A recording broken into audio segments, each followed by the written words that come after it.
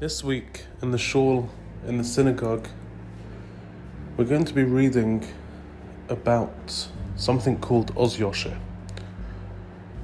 which is a praise which the Jews sang in the desert after they saw the Egyptians drowning in the sea, drowning in the Yam Suf. And not only is it something which we will be reading in the shul in the synagogue this week, but it's something which we say every single day in our prayers. We sing and we praise Hashem for killing those Egyptians, for saving us from their slavery. And it goes into great depth and detail in how they died, how they drowned. So this is a bit strange and interesting. Should we be singing and praising Hashem about people dying? Not only are they dying, they're dying a horrible, painful death of drowning. And it goes on and it describes the different ways they drowned. Some people drowned immediately. Some people kept on coming back up for air and then going back down. Such awful, horrible way to die. So why are we praising Hashem? Why are we praising God about this? Yes, the Egyptians were evil to the Jews and they enslaved them and they caused them to work hard and they did terrible things. But should we be praising Hashem on someone else's downfall? And not only that, there's a medrash, which is a commentary on the Torah. And the medrash says that at the time when the angels, when the malachim saw the Egyptians drowning and the Jews, the Yidden, were saved on the side, they wanted to sing to Hashem Shira. They wanted to praise God for his amazing way of saving the Jews.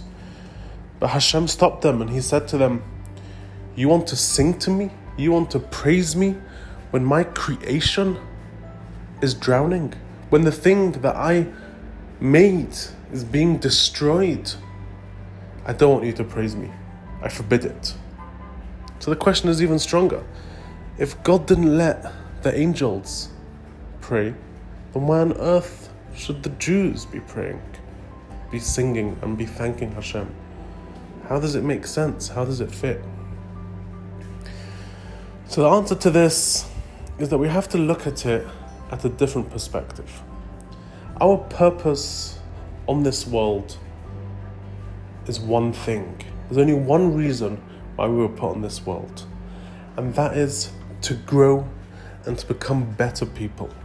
We're meant to use every single second to grow and to become a better person, to realize how great Hashem is, and to make ourselves into better people emulating Hashem. So therefore, anything which we can use to further our mission, to make us grow better, that is allowed. But anything which is just for fun, it's not going to help us grow in any way. On the contrary, if it's going to make us go downhill, then that's not allowed. Now, angels, malachim, they can't grow. They're static. They are created on a certain level, and they stay that level for their entire existence. So therefore, when they wanted to sing and to thank Hashem for the wonders he did, Hashem said, stop. What's the purpose? My creations are being destroyed in the sea. Yes, they're Egyptians, and yes, they were evil to the Jews, but they're still my creations, and they're being destroyed. I forbid you to sing. But the Jewish nation, Klal Yisrael, for them, the singing helped them grow immensely. They appreciated and they realized what Hashem did for them. He saved them from the Egyptians. He stopped them running after them to kill them. And therefore, their praise helped them grow immensely. By them thanking and singing to Hashem for everything that he did was something phenomenal which couldn't have been achieved any other way. They were running for their lives from these Egyptians. The Egyptians were on horses and chariots, and they had swords in their hands, and they were going to literally murder every single Jew. The sea split for them. They ran through. The Egyptians followed them. The sea closed on the Egyptians, and they all drowned there. So the Jewish nation was saved. Therefore, they can use this time and this moment to thank Hashem and to praise Hashem for all the wonders that He does in saving them. That's why the Jewish nation was allowed to praise Hashem for what He did to the Egyptians, but the Malachim, which can't grow and can't become better things or better angels, they can't. So that's our purpose in this world. We're meant to utilize every single second and every single thing that we see to become better people and greater people. And that's exactly what I spoke about in the last podcast, about how the text set out before us in our tefillah, in our prayer, does exactly that. We can be used to our eyes, and we see through them the whole time. We don't think twice about them. But the text every single morning tells us to praise and thank Hashem for the amazing eyes that He gives us. So this text literally opens up our eyes and lets us see how wonderful they are.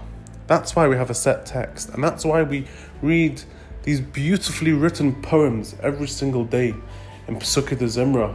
We praise Hashem and we thank Hashem for everything, because we're meant to be using every second of our life to grow greater and to become better people. That's why it's so important to use the actual text as opposed to saying things in our own words, because many times when we say things ourselves, when I say things myself, I can't get to the true depth and I can't get to the full understanding. But if something was pre-written, a beautiful prayer, a beautiful poem by some great rabbi sometime, then they manage to get to the depth and they can fully explore and explain exactly what's going on. That's why I personally love the text of the Tefillah so much.